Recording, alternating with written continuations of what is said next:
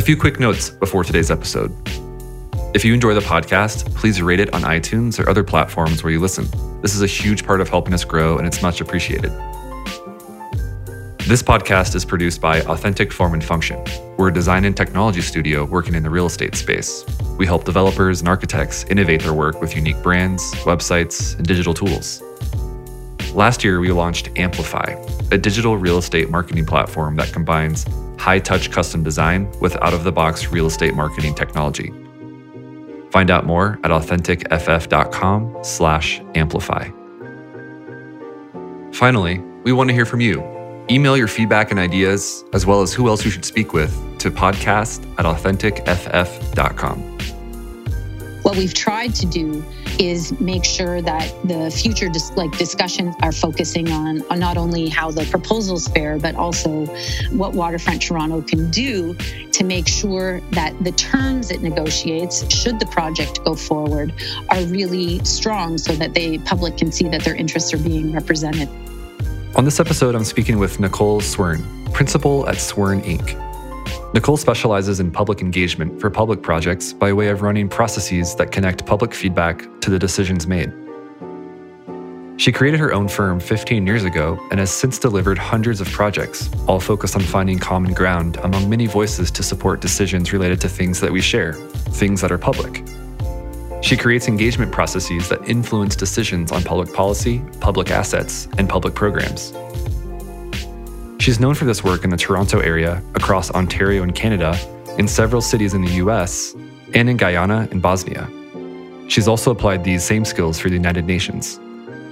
Nicole teaches in the City Studies at the University of Toronto Scarborough, has an undergraduate degree in ecology and evolution, as well as an MBA. I'm your host, Chris Arnold. Let's jump right in.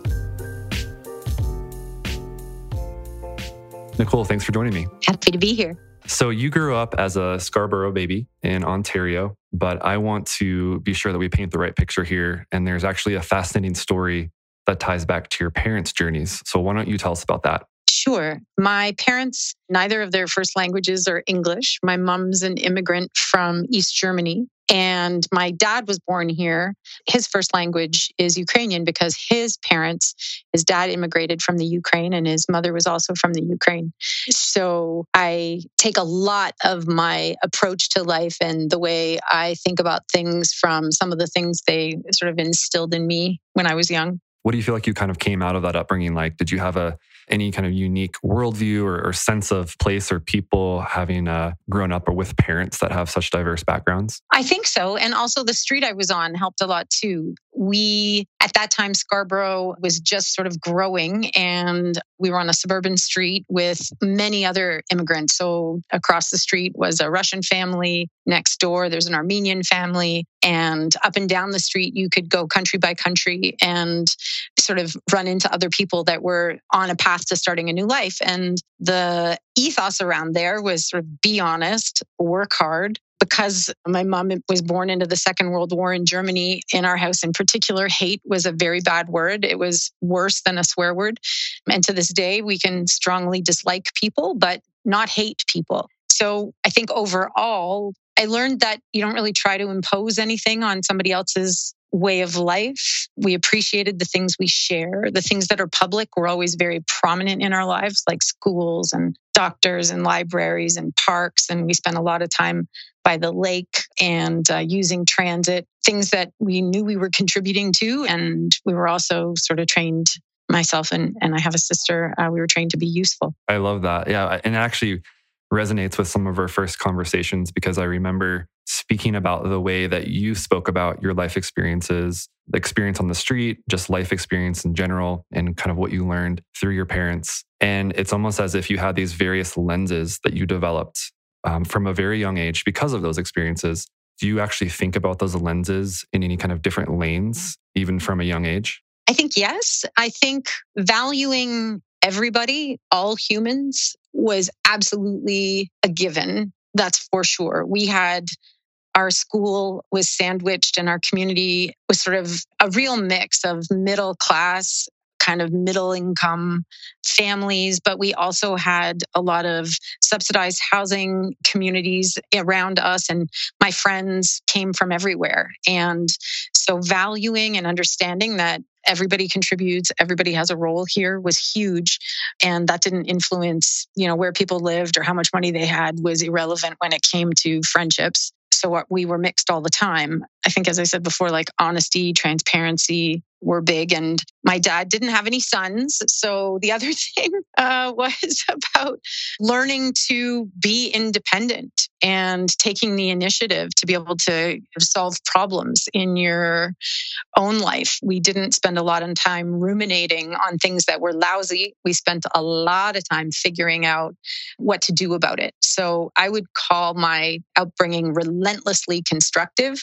And so it's always a bit of a shock to me to take a pause and think about things being super shitty, even though I know that's an important part of the human experience, because a lot of the context in which I was raised and the lens that was brought to it was, let's figure out how we can do something constructive from this situation. Let's figure out how we can fix it rather than dwelling on something that's lousy. And would you say that's why you became what you would consider a science kid out of those experiences and up through, I think you even mentioned high school and college, you kind of ended up using that science and that rigor and that structure from your parents as you moved through your early education years? Yeah, our focus for sure on how to understand the world around us started with the natural world and sort of physical problem solving. So I was always interested in how to build things, how to fix things, and how to understand things that were happening. Our books were all sort of National Geographic and Chickadee and Owl, all those. We were raised on understanding the world around us, primarily through a physical lens. And also, of course, we were reading all the time, but science was really a big focus. So where did you end up going to university and what did you study there? I went to the University of Western Ontario and studied population biology. Why did you get into that? What drew you to that field of study as you got going in school? Well, it was a little bit of an accident because I was playing a lot of sports and I was in the science stream, and I ended up spending a lot more time playing field hockey than I did studying. And so in the end, the biology route was chosen for me. And then from there, it turned out to be sort of the best unplanned thing I wanted that could have happened, because in the end, really studying how the natural world works, how it evolves over time, how interdependent different ecosystems are on each other, thinking about the impact that human activity has on the world. All of those things ended up opening a door to a world that has really shaped how I've gone from there. So I think it was a nice accident that I ended up there, but it's turned out to be incredibly useful for me in my life and interesting for me in my life. And then from there, if I understand correctly, you actually went back to school and received a master's in business. Is that right? Yeah, because when I finished my undergraduate degree, I helped start a nonprofit with a couple of women. That was called the London Environmental and Economic Development Initiative. And we had been part of an application to the province with other nonprofits that was seeking funding as part of a province-wide program to support green communities. And my little science degree and a couple of women with business degrees, we made an application as part of a group of others in the community. And we were super successful and happy. We received the funding and then found out actually that our part of the proposal we would not be funded to do it, that the government would pay people to be employed by the province to do that job. So we had sort of submitted a proposal to do a task, and they were going to then do the task instead of us. And that was a big wake-up call for us. Yeah, I was going to say, is that big wake-up call, turning point in your early career? How did you and your colleagues take that? It was really tough. We thought we had a great thing that we were going to start to build. We thought we had received funding support when it turned out that actually we were not receiving that support, but that the province was going to create a duplicate service. The executive director of our organization moved to British Columbia. The second in charge applied for that same job, left our organization to do the same job for the local green community office, which left me as the only employee. And that wasn't going to be sustainable. And so it motivated me to, because I was less familiar with sort of the administration and bureaucracy. I was just coming out of university. I hadn't really been in this world of negotiating, place for a nonprofit or negotiating with the government. My logic was I would go do a master's in business, which I thought would better prepare me to have conversations where I would be able to better understand the forces at work on me and be better able to negotiate them and have more power in those discussions. That's what I did. And it turned out to be extremely, extremely helpful. Yeah, that makes a lot of sense. And so I'm curious then, after you received your MBA, where did you work post MBA and was it different? And do you feel like you were honing skills that you felt like you wish you had in that previous experience? Like, what was that first professional push like for you? It was incredible. I had a friend that I met when we were doing our business degrees who said, "Look, Nicole, you think about things so comprehensively. You sound a bit like a tree hugger to me," which is absolutely not how I identify. But because we would in business school be told to come up with a plan about how to take Kentucky Fried Chicken to China or something. And I would respond, as part of the exam on, shouldn't we reflect on whether to take Kentucky Fried Chicken to China, or any kind of project or business we were thinking about. I was always thinking about it more holistically. And because of that, I had a friend who said, he had summered with a firm called Lura Consulting, and that I might be really interested in learning more about them. So we did a project on the company when we were in school. And it turned out that Lura and the woman that founded Lura, Sally Lepard, was really a pioneer in doing public engagement and public consultation processes in Southern Ontario, in the province.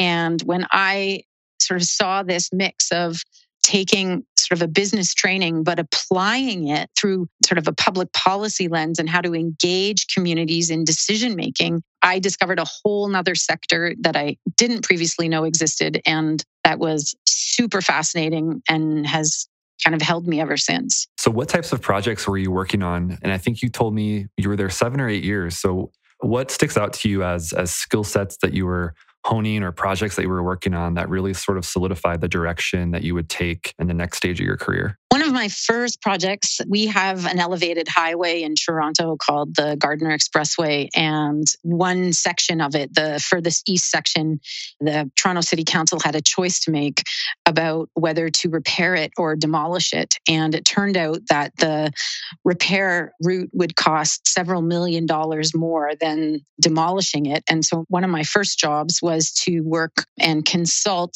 on behalf of the city with the communities around this elevated highway about whether to demolish, and then, if so, how to demolish. And this was definitely a career-shaping project. We were talking movie studios were right next door. There were streets with families that had disabled children on truck detour routes. There were retired engineers who knew more about the width of the lanes of traffic than some of the people on the project team.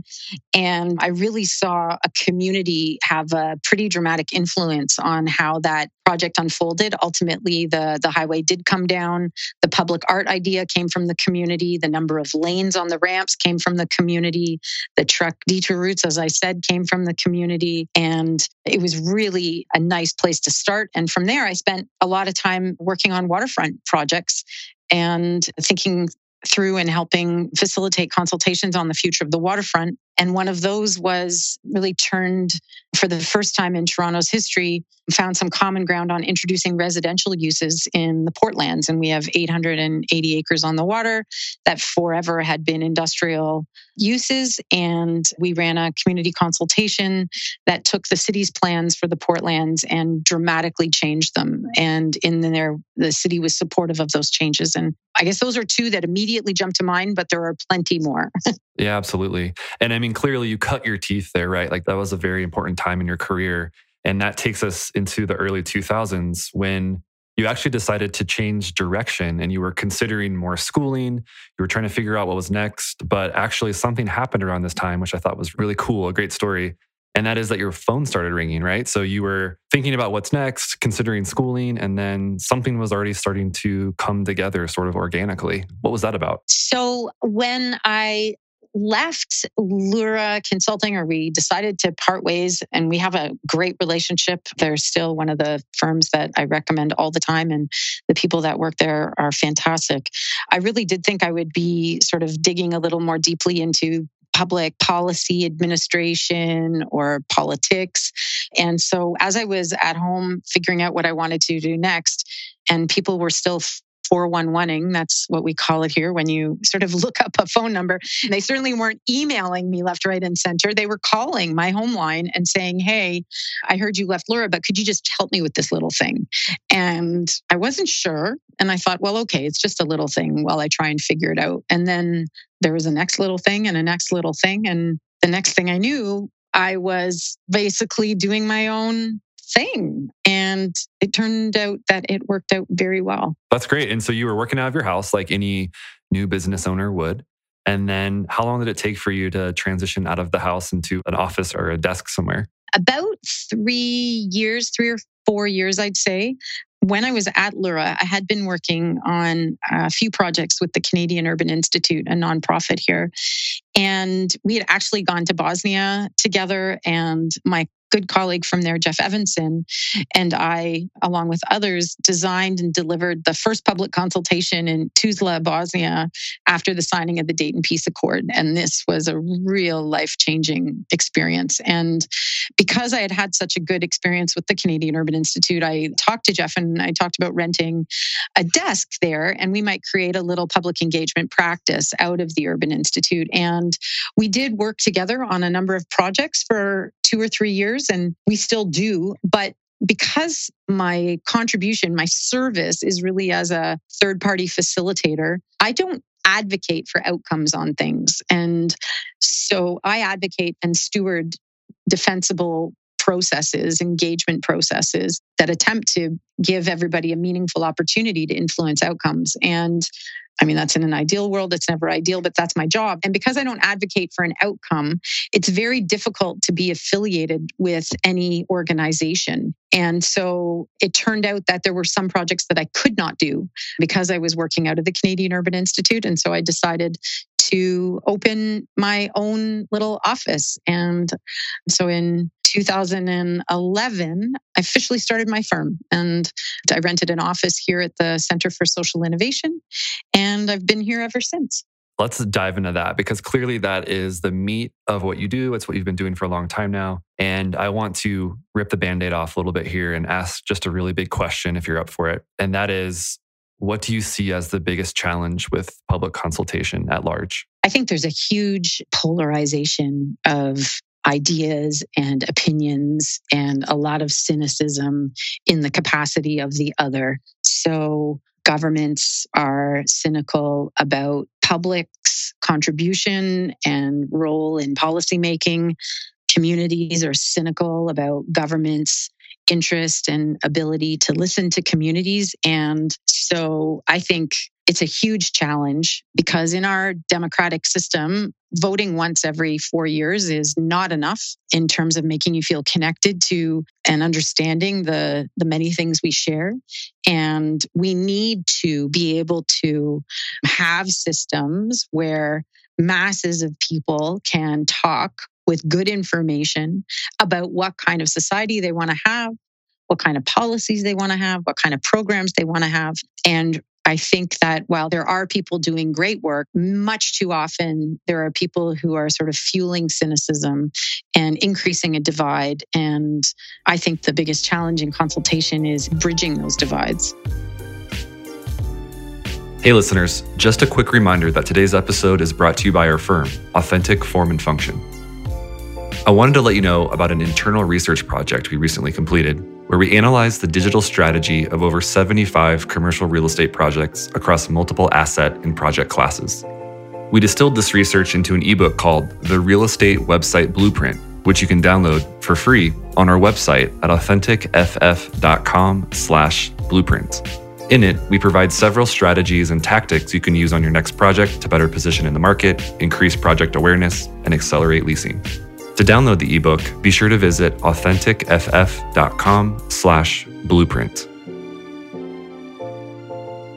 You gave me a really great example when we first spoke, and that had to do with an example around a high and low quality opinion, which I think referenced someone's work. And that was a really great reference for me as someone who wasn't as intimate with the work that you do.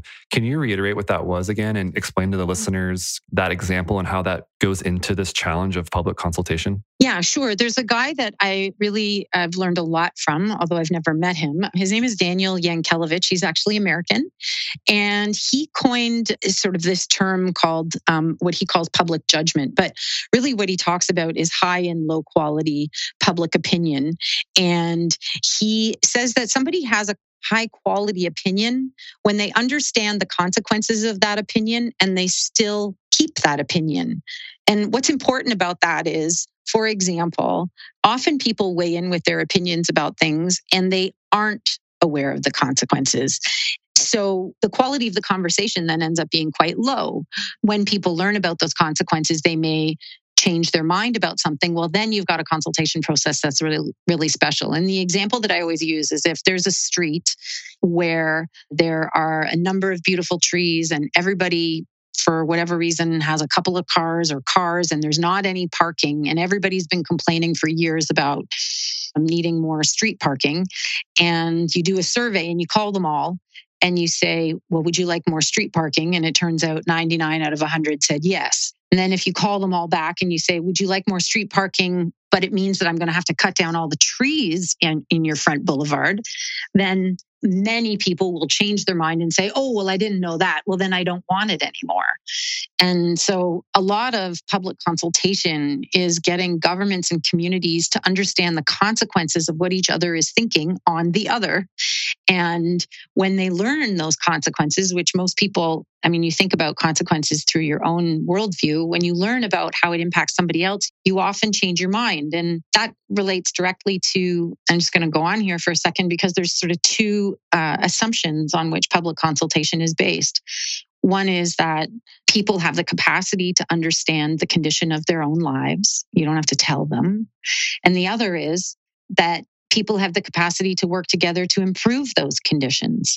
And so what we have to do with public consultation, and another way to frame it as a big challenge, is to create ways that people get the information they need, understand the consequences of different courses of action, and then collectively negotiate what they're willing to live with so that we keep some type of social peace. That's the intention of this anyway. We don't take guns and shoot each other because we disagree. We don't go to court every other day because we disagree. What are the systems that we can use on a day-to-day basis to discuss and negotiate how we can all live together? And it doesn't mean that we have to love every solution, but it does mean we have to know how to live with it. And so just to go full circle, Daniel Yankelevich's his 1991 book is fantastic because he talks about high and low quality opinion and a number of other sort of nice organizing principles that explain very clearly some of the things that we can do to sort of strengthen our ability to all live together reasonably peacefully. Walk us through an example or two of how these challenges and viewpoints present themselves and play out in the work that you're doing. So clearly, as you just referred to, this tension between government and communities or government and the public. Well, I would love to hear an example that is applicable for all of these themes that you're talking about. Can you think of a couple? The one I really like to talk about is at the Carnegie Library of Pittsburgh. They were facing a budget crunch a few years back. And the decision at the time was they would solve this budget crunch by closing some of their branches. And the entire Rust Belt, has been hurting. And at that time, there had been so many closures in Pittsburgh. The schools were closing, the malls were closing, businesses were closing, even churches and places of worship were closing. And communities were really upset that their one last public asset, this public library, was going to be closed. And there were lots of protests. And the library, in their wisdom, said, okay, maybe we won't close them immediately. We're going to have a conversation about what's going on here. And so the deputy director at the time, Mary Frances Cooper, gave me a call and said that she had heard we had done similar work on sort of a crisis around keeping pools open in Toronto. And she said, I've heard that you might be able to help us out. And what the library and Mary Frances and their board had the courage to do was have a conversation with the community, a public consultation that revealed with full transparency the financial situation of the library and different ways in which the library could bridge this gap, this funding gap in terms of the money they needed in order to continue to provide their service. And through that consultation, it happened sort of 3 different conversations every other month. The community really came to understand that the library really was in a tight financial spot. And really, we were digging into, quite honestly, what the different ways were that the money could be allocated. And in the end, the community recommended to the library that rather than closing those branches, that everybody across the system agreed to, it would be better to reduce the opening hours of the library across the board so that those 4 could stay open. So basically spread the resources a little less everywhere, but don't close anything. Okay, so they had to actually open up the books essentially and say, hey, community, here's what we're facing. You need to understand this. And it sounds like the community responded. Totally. And it was so inspiring because, when you ask people, well, how would you bridge the gap? Some people did say, well, maybe close branches. So it's not like the big challenge with many consultations is that it appears that there's only one way to solve a problem. And what we spend a lot of time doing is working to encourage governments and public agencies to be transparent about the different options and then have confidence in the capacity to evaluate those options, and the things that make sense will prevail. But many times people are a little nervous about revealing an option that they don't like because they think somehow that will prevail. But as long as you have meaningful criteria to evaluate it and you're transparent about it, then I think you need to be confident that good reason will prevail. And in my experience, it does in every case. Anyway, I want to end the Pittsburgh story because what happened then was, because through the community consultation process, so many communities got organized around libraries. The next year, the library was included on a vote that was seeking additional funding, and they won that ballot by about 70%, with 70% support. And it turned out that the entire system got stronger. So it's a really nice, good news story. That's an incredible story. And I'm sitting here thinking, are there other stories that you can share? I know I don't want to just have you turn this into story hour, but that's really interesting to hear the principles, come into play, understand that dialogue between government and community. And I just have to ask if there's anything else that you want to mention, another story that you could share and how this plays out. Yeah, I was thinking I would talk a little bit. We're in the middle of one that's been really interesting. We have a developing waterfront here in Toronto and a public agency responsible for it called Waterfront Toronto. And they have a proposal from Sidewalk Labs, which is a sister company to Google and a sort of a subsidiary of Alphabet. So big, powerful people who have given us a proposal, the Waterfront Toronto, and in Toronto, a proposal on how to develop a part of the waterfront. And here, there have been some challenges that I think are very common in consultation processes. And I think that Waterfront Toronto is working very hard to find solutions. And again, you can see the direct connection between what the public feedback was and what Waterfront Toronto is doing. So the first thing was, when the sort of conversations about this proposal from Sidewalk Labs got started, there was a lot of confusion about the role of a private actor versus a public actor. And so the Waterfront Toronto did a bold move, and to try and address that confusion, Waterfront Toronto decided to run a public consultation process independently from Sidewalk Labs in order to demonstrate that they were really the leader in making decisions. There was a public actor that was the leader in making decisions. And this was a very useful solution that has been broadly supported by the participants in the process, because they really wanted to know that somebody that was representing them, whose mandate was to serve the public interest, was in charge. The other thing is that there have been just really polarized perspectives on the project. In our first consultation, we heard some people who love the idea of Sidewalk doing work here.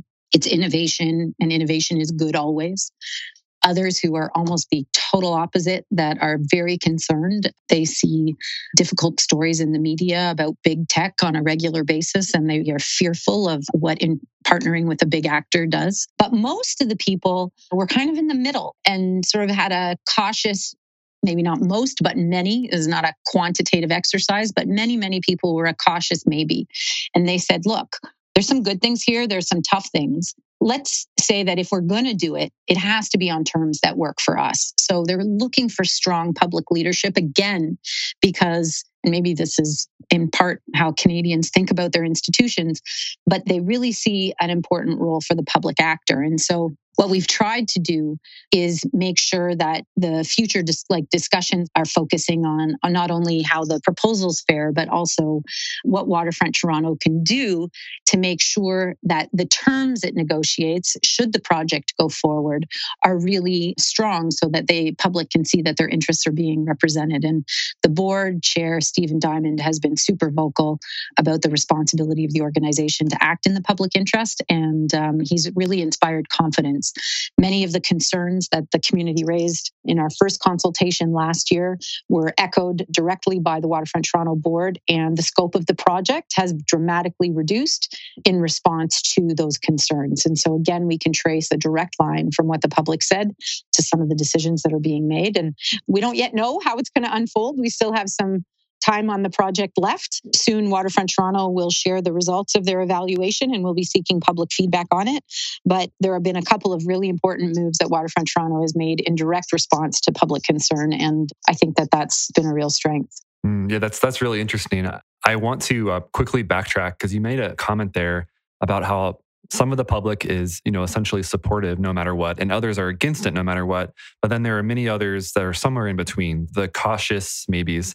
Is that a theme that you see in a lot of the work you do? Like there's very vocal on either end, but then there's a majority or many that are in the middle, or does it break down differently with each project? I would say it's a very common theme. This one is a bit more polarized than most. I think some of the confusion over who's in charge for the first couple of years before Waterfront Toronto took a leadership role made it a little difficult. So for this project, I think there's a few more, but that are sort of polarized. But in general, I would say yes, it's a good question. And the answer is yes, it is a trend. So regardless of the work that we're doing, I think there are always some people who say no. And no matter what, I always say, is there any information at all that would that you would be interested in listening to, or anything that you could learn that would make you change your mind? And if they say no, then, a public consultation process is not really going to be very fulfilling for them. It's important to have dissent, but there's no condition under which they would change their mind. And then for people who are very supportive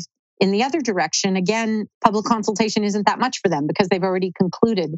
But for everybody who believes that there are multiple ways to look at things and who is open to dedicating some time to learning something and shaping something, I think the vast majority of people are usually somewhere in the middle. They're not usually the loudest, but they are very thoughtful and very capable of sort of discerning all of the different forces at play and things that influence decisions. And in my experience, it's that the middle kind of group of people, the cautious maybe people, that often prevail. It depends on, there are some issues that are more polarizing than others, but I would say yes, it's a trend that, the absolutely for, absolutely against, and then, it depends in the middle is usually the biggest group. And that gives me confidence in the capacity of communities to be reasonable, to learn, to sort of plan together. Nicole, as we begin to wrap up, I want to get your take on something, and that's the question of what is next. So I'm curious what you're seeing in your work. What are you anticipating changing in upcoming years? And I guess my brain truthfully goes to this idea of pessimistic versus optimistic, since we see so much negativity as headlines in our news today. But what do you feel like is coming? What are you seeing? I see more discontent with systems that don't serve people and a lack of connection between systems and the people they serve. There's definitely a growing discontent that I see. There's an impatience that's growing in some of the inequities. And I think that technology has been and will continue to be very interestingly helpful, that people are experiencing something in one part of the city, are connected on social media and are able to find out, oh, that's happening in some other part of the city, or even just things like using the internet to do research on what other people are experiencing and other groups are doing. So I think that there is definitely a growing discontent. I think that there are more tools in place for people to organize. And I think that governments and other proponents of big projects that influence the public are becoming more aware that this is not something you can just look off and sort of optically pretend tend to do something about. You really need to dig in and appreciate that working with people does not introduce uncertainty. It actually introduces more certainty because you now are part of a process that will find a solution rather than sort of ignoring the process and, crossing your fingers and hoping that you'll be able to bully your way through. And I still see that happening, but I think the tides are turning and I'm optimistic. I don't think our systems are necessarily malevolent. I think they're more ignorant. I don't know how else to put it. It's not that people who work in governments or people that work in big institutions are out there to deliberately hurt people. I don't meet people like that. I meet people who are stuck in systems that create patterns and behaviors and decisions that systemically create solutions that don't serve people well. And people are beginning to get fed up. And I think things are changing. So Nicole, final question here. It's one of my favorite questions I get to ask the guests. And that is, who else should we be paying attention to that you feel like is really doing groundbreaking or inspiring work out there? I think I'll just give a nod immediately to the place where I started. So Lyra Consulting, Sally Leppard isn't leading it anymore, but Liz McCarty's there and Dave Dilks is still there. And these are folks that I believe that really do good work.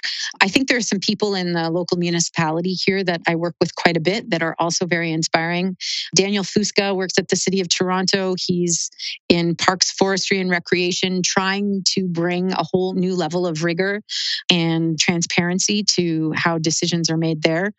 And I think I'd want to also mention a few of the community organizations that I have worked with that are extremely thoughtful, very constructive, and determined to hold institutions accountable. And I think they do it in a great way. So the Regent Park Neighborhood Association here is really interesting. The Scarborough Transit Action is thoughtful and has tons of connections.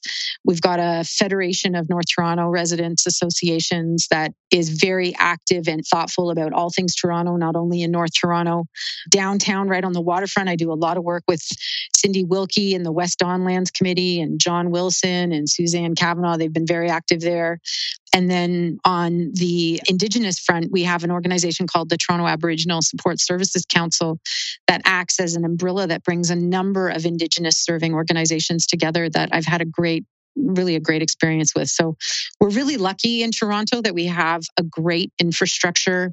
I could always be 100 times better, but we do have a good starting place as an infrastructure of organizations in communities and serving communities that really pay attention to public process. And it just takes one or two people to give a care, and it really makes a good difference. Nicole, thank you so much for joining me today. We've made it to the end, and there's only one more thing to do, and that is to roll out the red carpet for you.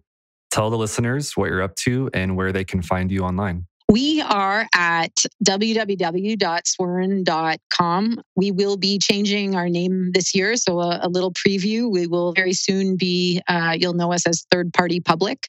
A couple of people will be joining as partners this year, and we're really excited to roll out that new identity. But if you use the old website, you'll get forwarded to the new one as soon as it's live. And we are very happy to talk anytime. We also have a sort of a running list of people who help us. We call them the consultation crew. So people who have full-time jobs but enjoy doing this kind of work, or students who want to give it a try. And so when we do projects, we often reach out to that group and get them to help us out. So if anybody's interested who's listening who would want to be doing that, you can send us an email. It's just nicole@swern.com, and I will definitely be back at you. Fantastic. We will link your website as well as the other groups that you mentioned on the podcast in the show notes as well. Nicole, once again, thank you so much for joining me today. Thanks a lot for giving me a reason to have the conversation. Transforming Cities is brought to you by Authentic Form and Function, the digital design and development team that just might be a perfect fit for your next urban project. If you're a new listener, you can follow along at authenticff.com/transformingcities, or you can simply subscribe through your favorite apps, including iTunes, Spotify, or Stitcher. Thanks for joining us.